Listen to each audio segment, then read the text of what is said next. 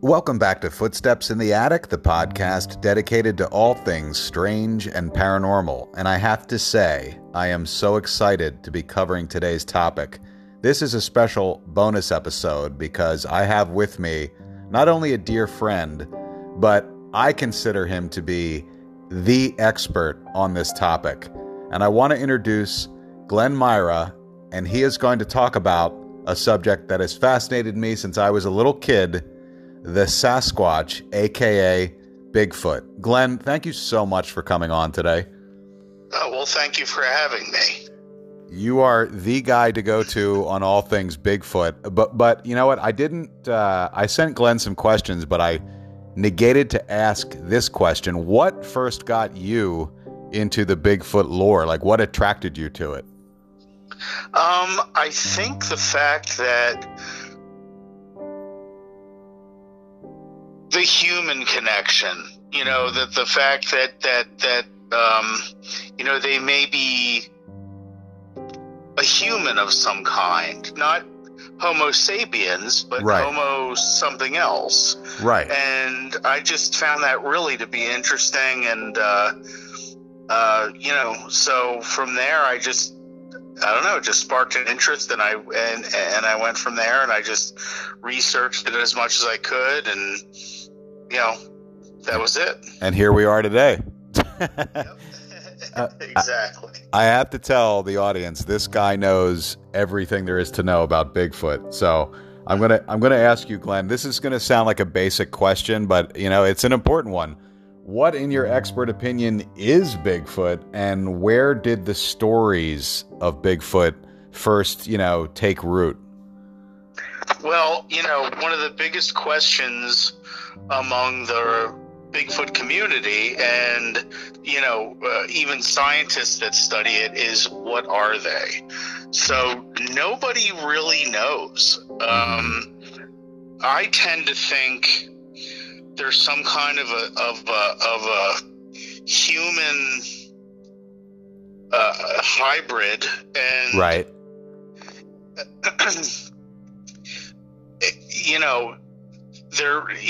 One reason that so many people haven't really shot one is because they're so human-like. Right.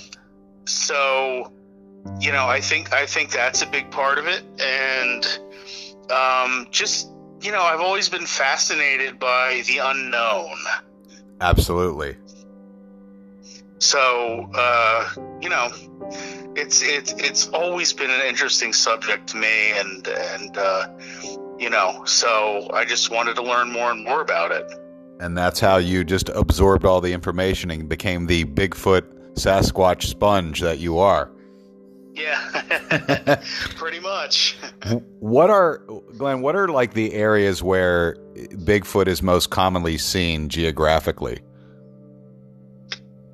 Well, they're all over the country, but the real epicenter is the Pacific Northwest. And do you think because of the trees, Yeah, because the Pacific Northwest is actually a big rainforest. Mm-hmm. So, it's a perfect habitat.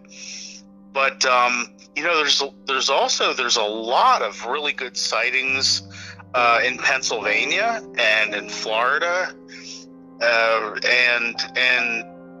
So they're kind of spread everywhere, most places. It's interesting to hear Pennsylvania. I wouldn't have thought automatically, although there are definitely some wooded areas. That isn't a place where I expected to hear frequent sightings. Yeah. Pennsylvania is actually a bit of a hotbed. So, I've read lots of stories that come out of Pennsylvania. Damn, that is fascinating. Yeah. Now, what do you, Glenn, believe to be some of the strongest pieces of evidence which help prove the existence of this Bigfoot/Sasquatch creature? I think that there's several. I think one is the footprint evidence, right? Because there's been a lot of that, and not you can tell a fake footprint pretty easily, especially if you're an expert. And there's a man named Jimmy Chilcutt who works for the FBI, and his expertise is in fingerprints and that kind of thing. Right. And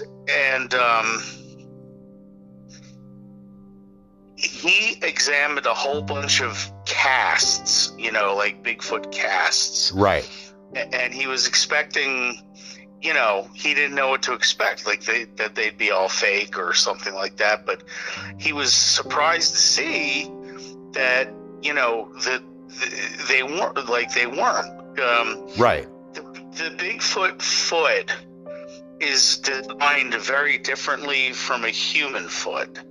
So they have very flat feet with no arch, but they have what's called a mid-tarsal break.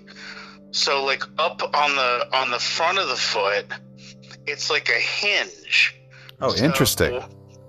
Yeah, so it helps them maneuver in the terrain better. But also, he noticed they have dermal ridges, which are basically our fingerprints, but we have them on our toes too. So, so this is a man whose expertise has put people in prison. Right. And everything. So, when he says, listen, this is genuine, I don't know why there's so much evidence like this. I don't know why it gets just thrown out. We're on the same page. We're on the same page. Yeah, or ignored. When you have reputable experts talking about it. Now, I don't know why that's glossed over. I don't know either. Are there any stories of Bigfoot like being aggressive or showing aggression, or how do they show aggression? There are stories.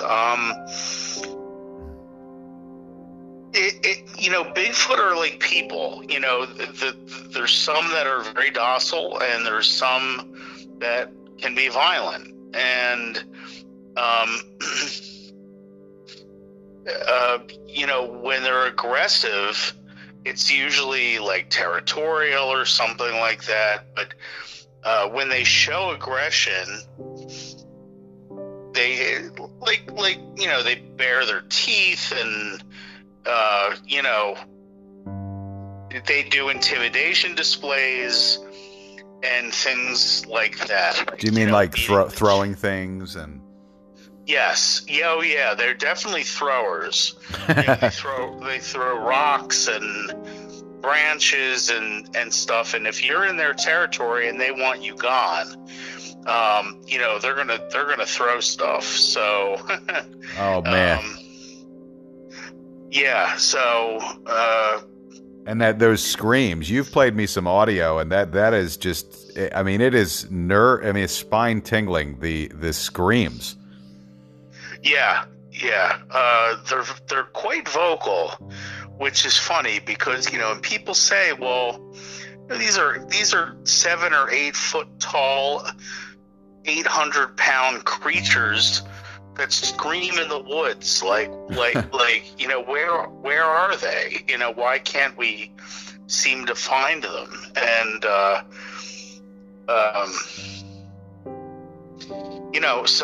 but the thing is, we have found them. It's just that we don't have.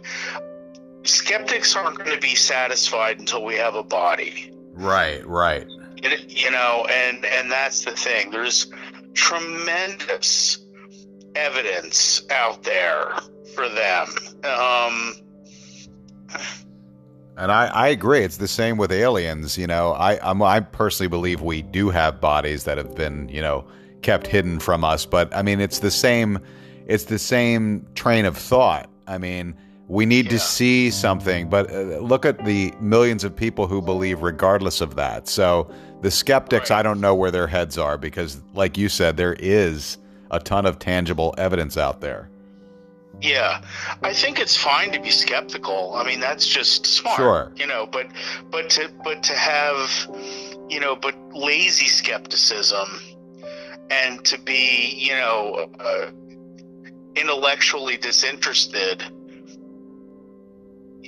People that just see Bigfoot as a tabloid headline, and that's really not,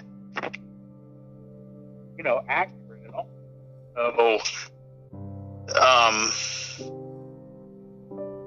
No, I agree. I totally agree with you. So I have to ask you, you have a wealth of Bigfoot stories, but what would be one of the scariest Bigfoot encounters that you've read about or, had word of mouth about? I'd love to hear. Well, there's a lot of scary